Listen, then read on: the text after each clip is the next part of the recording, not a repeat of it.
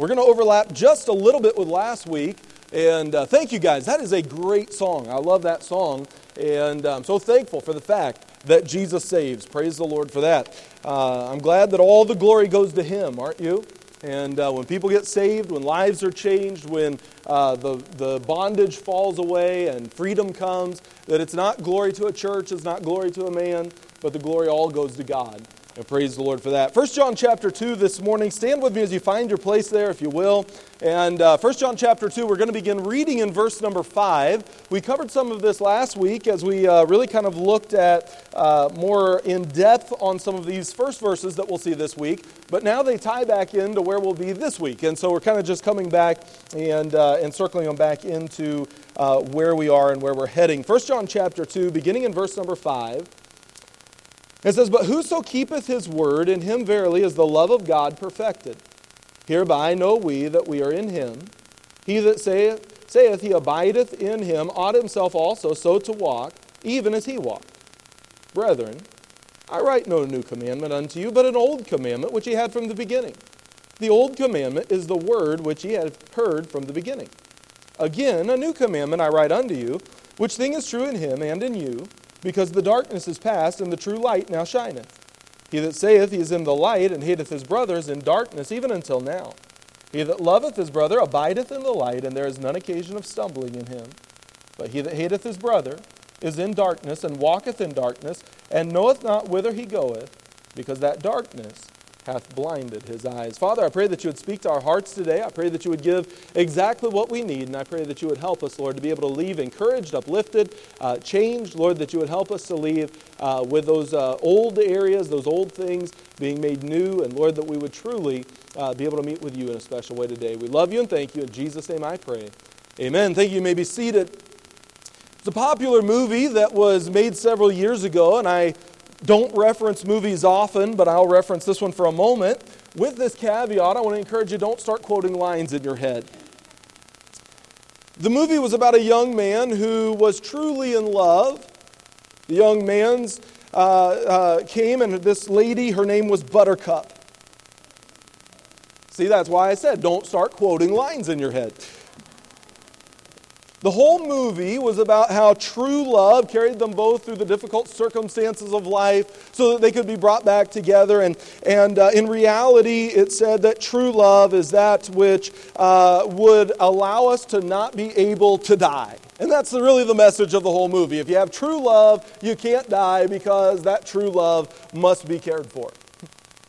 And it's a good movie, and it's it's an interesting movie, and I like watching some of the different parts, especially when he talks about marriage, bringing us together today. That's my favorite part of the whole movie. And there's this true love that says we will survive. But isn't it interesting, even in that movie that we probably would look at and say that it is, especially in comparison with a lot of other movies today, a fairly good movie, that the message of that movie is true love will cause you to not ever die, and yet the biblical message is true love is that which causes you to die. Isn't it interesting? And the reality is this morning, we're going to look at the subject of true love, and really we could title about half of the messages in 1 John, True Love. But we'll try to find some creative ways of titling that a little bit different as we go. But this morning, looking at true love, and what is it? How do we have this true love? And we find that the greatest picture of true love is Jesus Christ. Amen? No doubt about it, no debate there. Jesus, the God-man who chose to come from heaven to this earth, that alone being an act of true love. But then beyond that, going all the way to the cross and choosing to lay down his life physically. Of course, he would take it up again. Praise the Lord for that. And today he's seated on the right hand of the Father, making intercession for us. Praise the Lord for that. But what love to be willing to come and to die physically for us. We know us well enough to know we're not worth the God of heaven dying in our place. And yet true love said, I'm not choosing to survive, I'm choosing to lay down my life for my friends. Even while many of you, according to Romans, are still at enmity with God in the moment that I'm laying down my life. What a love.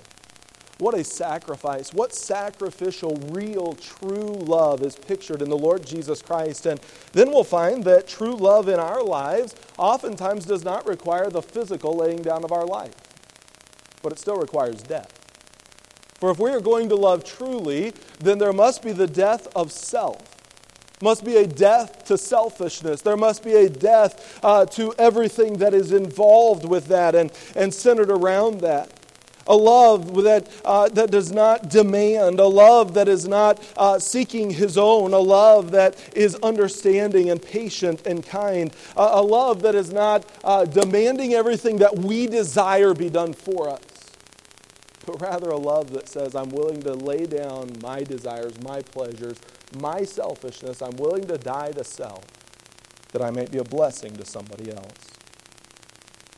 I wonder, have you died to selfish motivations, selfish desires, selfish demands?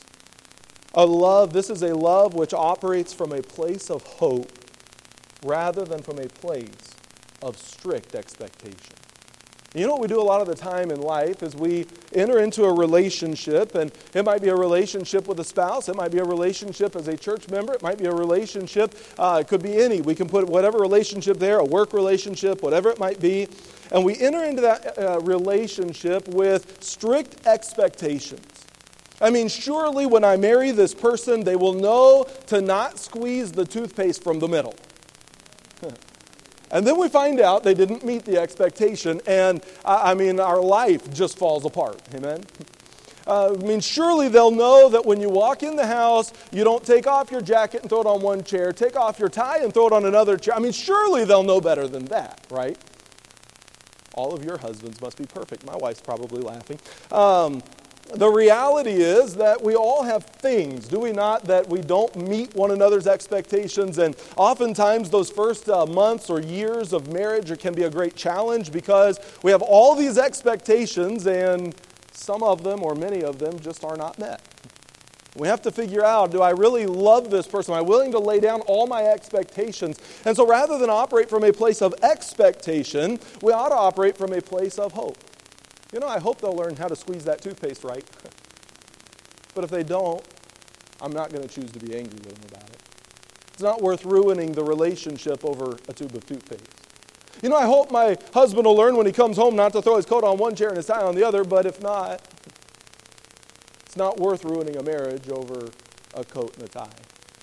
We can say, I hope they will, I hope they'll grasp, I hope they'll respond, I hope this will happen or that'll happen, but rather than a place of expectation, operating from a place of hope, a place that allows us to say it doesn't have to be my way, it's not strict expectation all the time, but rather there can be hope, there can be a place of love, of gentleness, a place of growth, and growth can happen and be okay. And by the way, this is just a side thought, but as new believers come into our church, we need to operate from a place of hope. I hope one day that they'll learn how to have this standard. I hope one day that they'll learn how to operate in this way. I hope one day that their children will stop terrorizing mine. I hope that one day these things will happen, but if not, I'm still going to love them because I do not love that person based on what they do for me or even based on what they do for the Lord. I love them because God told me to love them.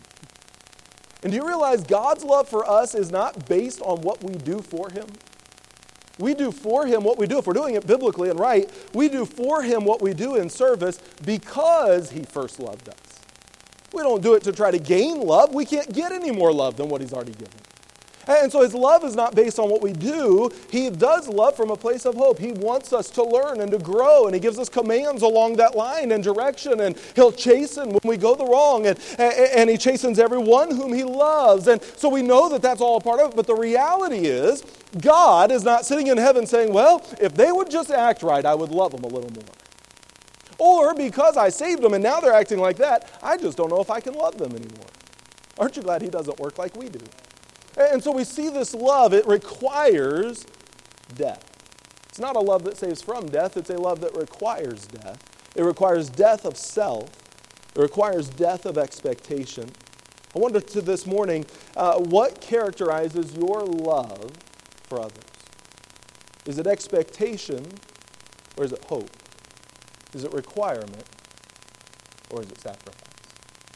What kind of a love do you have for others? I want you to see this morning 3 truths about love, and we'll try to get through these as quick as we can and see if we can make it all the way, but there's so much here in this passage that tells us how do we have a true love that God wants us to have. First of all, I see love developed. If we're going to have a true love, it must be developed in our life. We don't just get it instantly the moment that we get saved, but it takes some labor, it takes some work, it takes some understanding of some things, and it takes the Holy Spirit of God developing and working that in us so that it can then come through us to other people. And so we see love developed. And I see, first of all, in verse number 5, we're going to see the direction of his love. It says, "But whoso keepeth his," God's word, "in him verily is the love of God perfected," or brought to maturity, completion.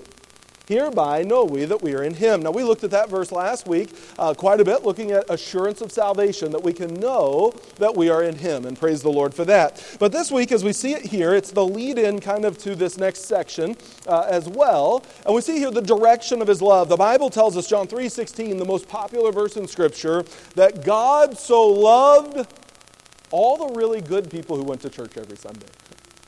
No, of course not. God so loved the world. Every person in the world.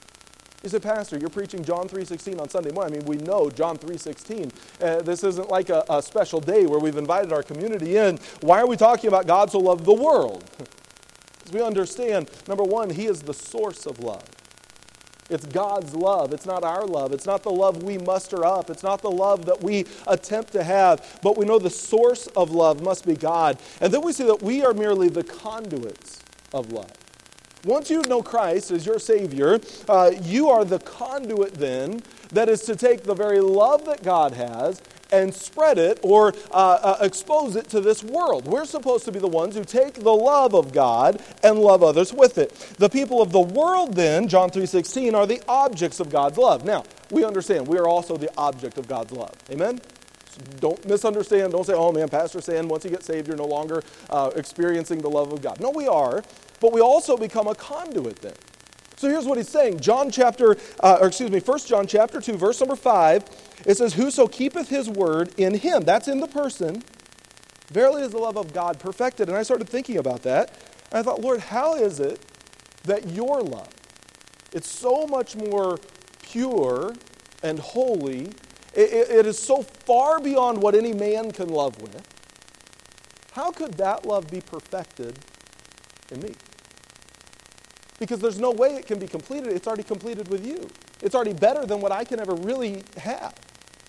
And how is it that it can be brought to completion? How is it that it can be perfected? That doesn't really make sense to me. Does that make sense to you? I mean, the love that God has is perfected in us then as a believer. But here's what I think the idea of this is. It's that God's love is there. It's real. It's beyond anything we can ask or imagine. It's beyond anything we can ever really fully possess.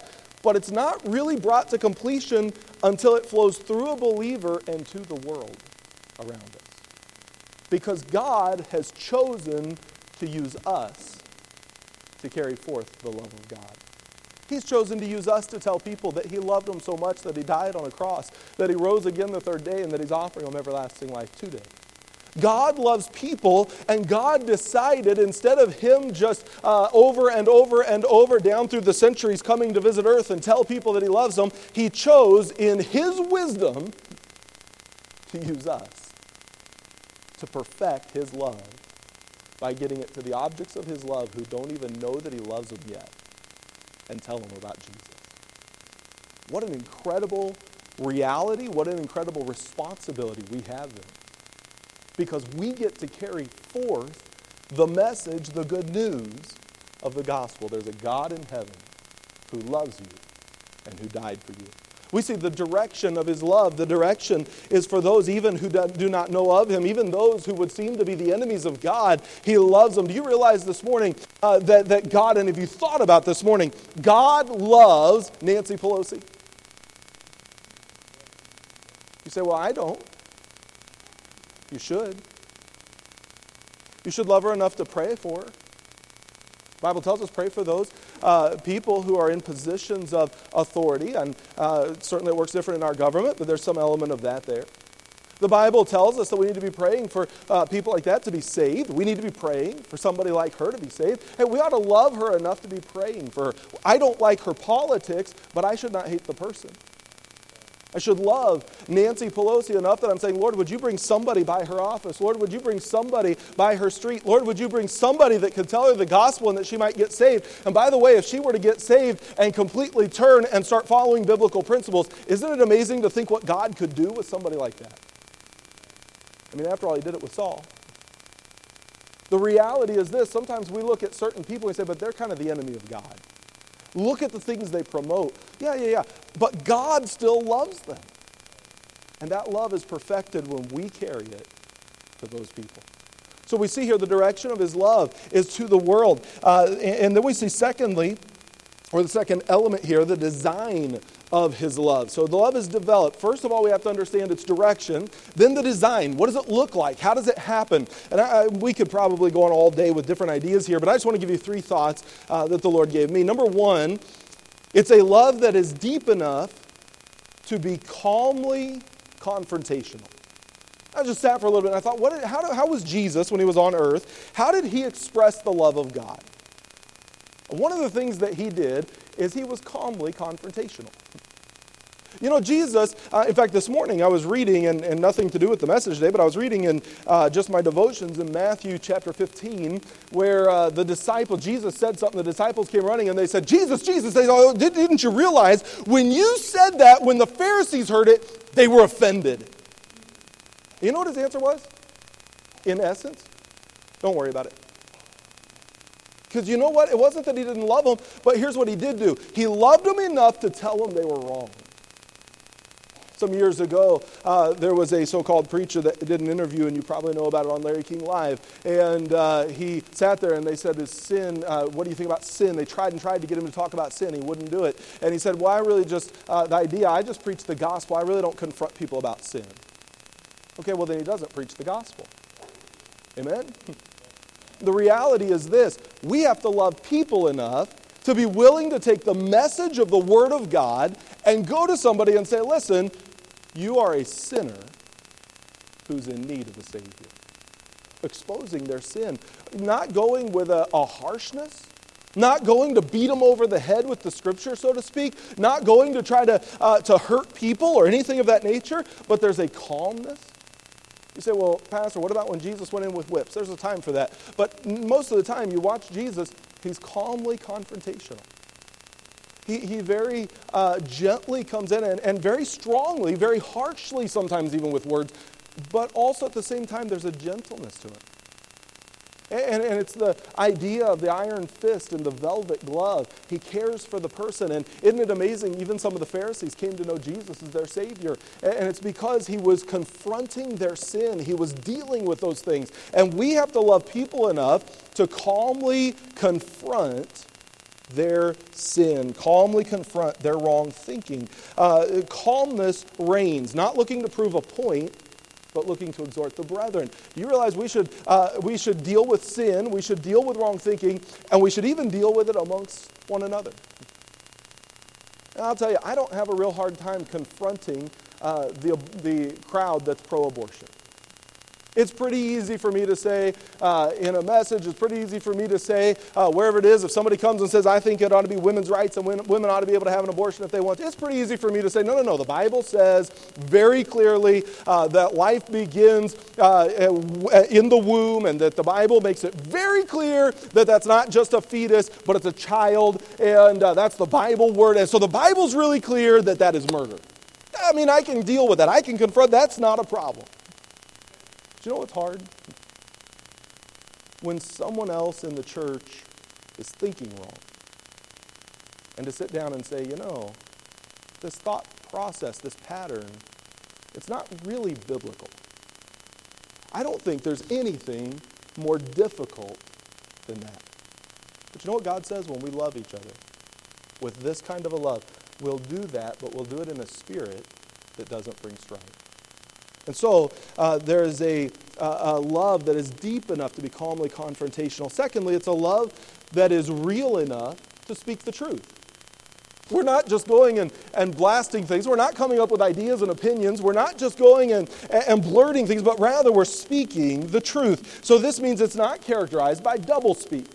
It's not a love that is selfish again, so we're not going and just kind of saying one thing over here and another thing over there and all that. We're clear, we're straight, we're down the path, we're saying the same thing, and so there's a truthfulness to it. So this love then, it is characterized by balance. The Bible tells us in verse number 6, he that saith he abideth in him ought himself also so to walk even as he walked. All right, how did Jesus walk? Well, he was the balance of truth and love. That's how he walked. And we must have that exact same balance, truth and love. We must love people. We also must speak truth, and we must never allow either of those to become out of balance. Ephesians 4:15 says, but speaking the truth in love, there's the balance, speaking the truth in love, may grow up, and speaking of the church, may grow up into him, Jesus, in all things. So every area of our life should be growing up into Christ, or becoming more and more like Jesus, more and more like him. We're growing up into him in all things, which is the head, even Christ. He's the one who's the head of the church. He's the one we're becoming like. How do we do that? Well, according to Ephesians 4, in part, it's by speaking the truth in love. When we're in a church where truth is spoken in love, then we are growing up as a church into him in all things. In all areas. We're laboring together. We are working together.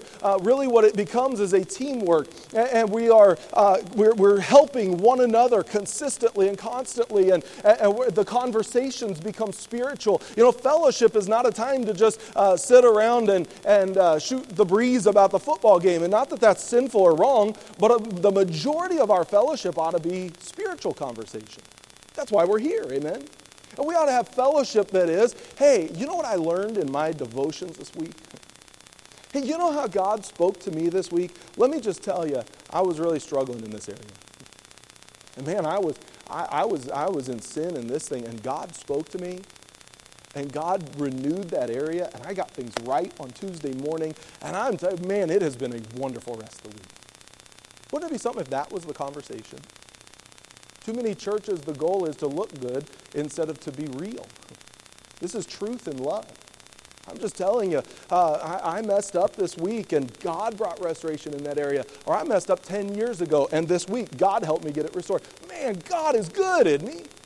And what testimonies, and when we talk of those things, that's what our fellowship is centered on, or it should be centered on as believers. So now we're speaking the truth in love. It's one to another, and all of us that are growing up into Christ in all things across the board. And then, so that it's characterized by this balance, this love is, and the result of it is maturity. Look at verse number 5 again. Whoso keepeth his word in him, verily is the love of God perfected. It's matured. The same idea is in Ephesians chapter 4. It brings to maturity, but when it's a church where we are speaking, and this isn't just the preaching from the pulpit, this is the idea of all of us together. We're speaking the truth in love with balance, and we're helping one another to grow into Christ in every area of our lives. And when that is happening, and we are growing up into Christ in all things, even he, which is the head, even Christ, the next verse says, from whom the whole body fitly joined together. Isn't it amazing how God all of a sudden starts bringing maturity? God starts bringing a unity in the church. Because we're all saying, you know what, I'm not perfect and I don't have it all figured out. And someone else says, well, neither do I. And somebody says, well, this week God spoke to me about this and I got it right. And said, well, you know, this week God spoke to me about that and I got it right. And then on this other morning, God really encouraged my heart with this thought. And all of a sudden there's this unity that builds. Because it's not about what I can do versus what you can do. It's how can we grow up into Christ in all things together as we're maturing in him. And that brings a unity in the church. It says it's fitly joined together and compacted by that which every joint supplieth. How? According to the effectual working in the measure of every part, maketh increase of the body unto the edifying of itself in love. All right, so it makes an increase of the body unto, here's what's happening, the edifying, that's speaking truth, of itself in love. There's the balance. It started with speaking the truth in love, verse number 15, it ends in verse number 16, these two verses, with, in essence, speaking the truth in love, edifying in love, that now we're just laboring together, speaking the truth in love. We're just saying, it's not a confrontation of, man, I see something wrong in your life, and I'm just here to help you figure everything out. It's not trying to get the mote out of the brother's eye while we have a beam in ours. But rather, it's just, hey, could I help you along here a little bit? And by the way, if you see something in my life, help me along. And we're not offended by it. We're just growing up in all things in Christ together. And there's a unity, there's a joy, there's an excitement that comes in that. A love that is real enough to speak the truth and to do it with balance. And then we see that it's a love that is grounded enough to be kind. It's grounded enough to be kind. It's grounded in the Word of God. So it causes us to be kind one to another. Kind to our enemies as Jesus was kind to his enemies. Jesus died on that cross for the ones who nailed him there just as much as for any other. While they put the holes in his hands and in his feet and in his brow, he hung loving those people. We ought to be kind. We ought to be loving our enemies. We ought to be kind to our family. And one of the great tragedies that I see is people who are not kind to the people that really ought to be the most important to them. And we ought to be kind to our family. It ought to be a place that we are marked with kindness within our home. We ought to be kind in our churches. Jesus gave himself for the church. We also should give sacrificially of ourselves for one another, for the brethren, and for the sistren too. Amen? And we ought to be giving of ourselves sacrificially. And so we see here, first of all, that, and number one's the long point, that this is a love that is developed. It's developed in us by the Lord Jesus Christ. But then it's a love that must be displayed. So how is love displayed? Verse number 8 says, again, well actually let's hit verse 7 real fast. It's kind of confusing here. Verses 7 and 8 it says, I write no new commandment unto you. Verse 8 he says, a new commandment I write unto you. So what's he talking about? This is not a new commandment. You've had it from the beginning. And this is a new commandment, and I'm giving it to you right now. And it is new, but it's not new. He's talking about two different things. He's talking about in verse number 7, this is an old commandment. He's not talking about the beginning of time here. It's not the same word as in the beginning God created. This is from the beginning, and it would really look back to the beginning of the church time, the church age. And so what he's doing is he's looking back to Jesus. He's saying, look, from the beginning of this time, from the beginning of him organizing his church and putting his church together and all those things, he's going back to when we were walking with him. So from the beginning of all this idea of the church, you've had this command. What was the command? That we should love one another. So he's saying that command, that's been there from the get-go. That's been there as long as the idea of the church has been here now that Christ brought in. And so that's an old command. But now he says there's a new command that I'm going to give to you. And this new command deals with walking in light rather than in darkness. And he's saying there's an element here that you need to understand, and there's some things that you need to grasp. And so now he's saying that in verse number 8. Verse number 9. He that saith he is in the light and hateth his brother is in darkness even until now. Don't actually raise your hand, but how many of you would say, Pastor, I hate other people in this church? I mean, right now I'm sitting here just seething with hatred. My guess is, there might be somebody, but my guess is none of us are here just seething with hatred. I haven't seen yet anyway, I've heard of in other churches, but I haven't seen anybody here that somebody sits way on this side and somebody sits way on that side, and they make sure this guy comes in first and that guy comes in later and that guy leaves first and this guy leaves later, so they never cross paths because they just hate each other. Hopefully that's not the case. That should never be the case in the church, amen? But that's not what he's talking about. He's not using the word that is a seething outward hatred that is there. This word, it's the same idea as when Jesus said to the disciples that you are not worthy to follow me unless you hate father and mother and children, and unless you hate your family. Here's what it means. It means to love less. So if there's anybody that you love less than some of the others, well, that makes a problem. Because probably all of us, if we're operating in the flesh, certainly, we have people we more naturally click with. We have people that we love the same, we just don't naturally click with them. And then we have those people. You ever been around one of those people in church that they just bug you? I mean, I know we're not supposed to say that that's possible, but we are human, amen? And there's some people, they just rub us the wrong way. And we don't hate them. I mean, we're not hoping that they die in a car crash on the way home today and they're no more heard of. And we're not praying, Lord, would you wipe their name right off of the face of the earth? We're not praying a David prayer against them and that kind of. I mean, we're saying, Lord, they're a good person. I like them. Would you just maybe help them to find somebody else to talk to for a while? I mean, they're just somebody, I don't not love them. I just don't maybe love them the same as some. And he says, if we have that kind of a mentality, if we have that kind of an attitude, it would have the idea of this. It would have this word. It means to strongly dislike, or this, and I thought this part was important, to have an aversion to. So you say, well, you know, I don't hate anybody at church, but there's some people that if I can, I kind of avoid them. Okay. According to this word hate, you're in this passage. You hate your brother in what he's saying here. I'm avoiding that person. I have a little bit of an aversion to that person. I just kind of love them a little bit less than others. I wouldn't say it that way, but in essence, that's what it is. I kind of, if I can go around, if I can not have to talk to them, then I will. So we see here, first of all, this love is to be displayed in the church. It's to be displayed between brethren. That we don't have anybody that we try to avoid. We don't have anybody that we have an aversion to. There's not anybody that we love them less than we love other people that are in the church.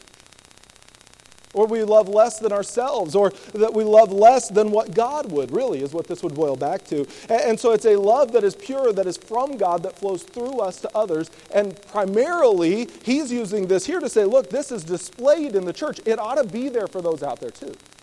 But this is where we display it. This is where that love, it's evident. And somebody ought to walk into our church and say, you know, I don't know everything about those people, and I don't know everything even maybe about what they believe, but I'll tell you one thing, I've never been anywhere where people love each other like that. I've never been anywhere where everybody got along like that. I mean, I didn't see anybody that didn't just look excited to talk to everybody they talked. There was just a joy in that place. And I don't know how that even happens with that many people, but man, those people love each other. That's what he's saying. So there's no aversion. And look what he says. If we do have that, if we do hate our brother, then we are in darkness, even until now. Now, John is writing to Christians. He's writing to a church.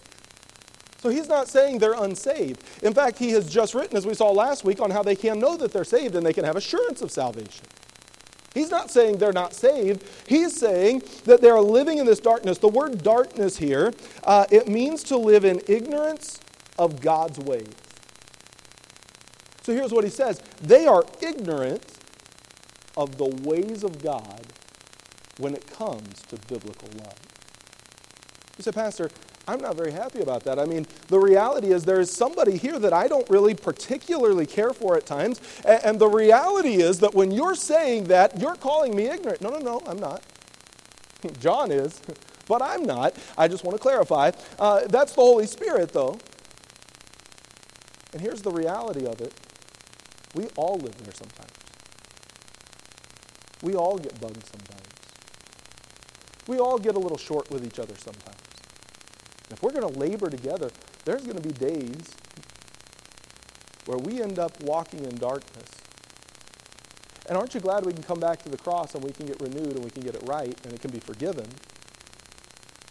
And if it's there between somebody and it's been obvious, we have to go to that person and get that right also. It's got to be right this way if we're going to be right this way. But aren't you glad we can go get it right? Amen. Praise the Lord for that. Here's the thing, we can't just go back to having an aversion. So we've got to battle. We've got to come back and say, how do I do that? Well, it's by not being ignorant of his ways when it comes to his love.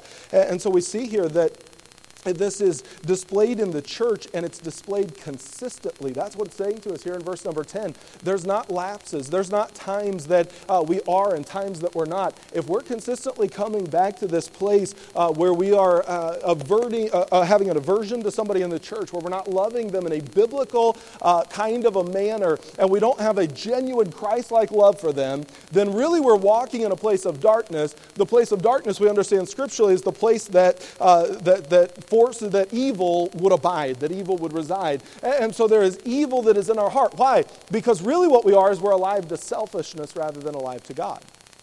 Because remember, true love really comes back to we have to put to death self. Because the Bible tells us, great peace have they which love thy law, and don't you hate that next word? I mean, if it just said, great peace have they which love thy law, and they won't be often offended, we could live it. Nothing. So when we're walking right with Him, and when we're in the Word right, and when we are loving the Scripture as we should, and dying to self and alive to Christ, nothing offends us. That's an incredible statement. That's what He tells us. Love is displayed in the church, and love is displayed consistently. We see here the direction of love.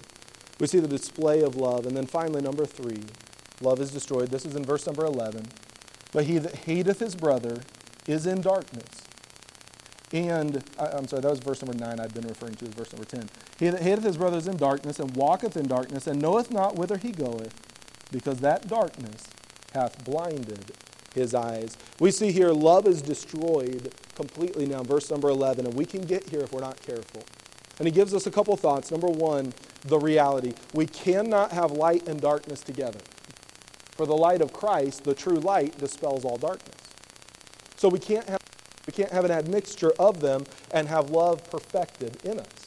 So it's got to be fully surrendered to Christ. So that's the reality. And then he tells us what the ramifications are. So here's what happens when we allow an aversion or a lack of biblical love for our spouse or for our children or for somebody that is in our church, or even for somebody maybe who's lost and seems to be our enemy and the enemy of God. When we have an aversion, when we have a hatred, the biblical word hatred there, when we have a lack of love for that person and we are not loving as Christ would, and really we're specifically here talking about the brethren, and so when we have not got that love for somebody, for the brethren, whether it's in our family, in our church family, then here's what he says. Here's the outcome. Here's the ramifications. Number 1, he's in darkness.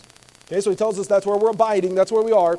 And then he says, number 2, they are walking in that darkness. The word walking, that's the manner of life or behavior. Now remember, back over, verse number 6, he that saith he abideth in him ought himself also to walk even as he walked.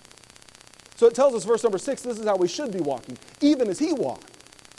Verse number 11, but if we're living in this darkness, if we're not having a biblical love, then we are not. We're actually walking in darkness. We're not walking as he walked. So John writes this letter in pure black and white. He doesn't leave any gray area. He is writing to deal with some things that are going on in the church, so he's very down the line on everything. Everything is just, this is the way it is. So he draws 2 very strong distinctions. We're either walking in him and as he walked, or we're walking in darkness and we're not walking as he walked. But as strong as John writes that, don't we find that to be true? Either we are or we're not. Because there can't be light in darkness. So he tells us, you're in the darkness, you're walking in the darkness. Then it tells us he's lost in the darkness. He knoweth not whither he goeth. He got lost in there. So this person can get stuck in this rut. Have you ever gotten stuck in the rut of not loving biblically? I have. It can be with one person, or it could be just overall. It becomes selfish, and it becomes about me, and all of a sudden I'm not loving as I should, and before long I can't even figure out how to get back to that place. I need God to do something miraculous. I need Him to bring me back to the place where He can set my feet on a rock, and He can establish my goings, because I don't even know how to get back. We get lost in that darkness. So he tells us we can get stuck there, we can get lost there, that we don't even recognize we're there anymore a lot of the time because we're just in that place. That's the next wording, that he is blinded by the darkness. We don't even see it as darkness anymore. We don't even recognize what it is. Notice he does not say that their eyes don't work. They're not blinded, they're blinded by the darkness. You ever been in a cave when they turn the lights off and it's pure pitch black? I always wish they'd wait a little bit longer. I think it's for the kids. They just do that for like 4 seconds, and my eyes haven't had time to adjust. So I don't really know how dark it is because I'm still seeing lights all around. And but they say that when you get there, And if they leave those lights off long enough for you to actually have your eyes adjust to that darkness, they can't really adjust. And no matter how much movement there is or what, that you can't see anything because it's true, utter pitch blackness. That's what he's saying. We can, in the Christian life, come to the place where we're stumbling around in the dark and we don't even realize how pitch black it is anymore because we've lost a biblical love.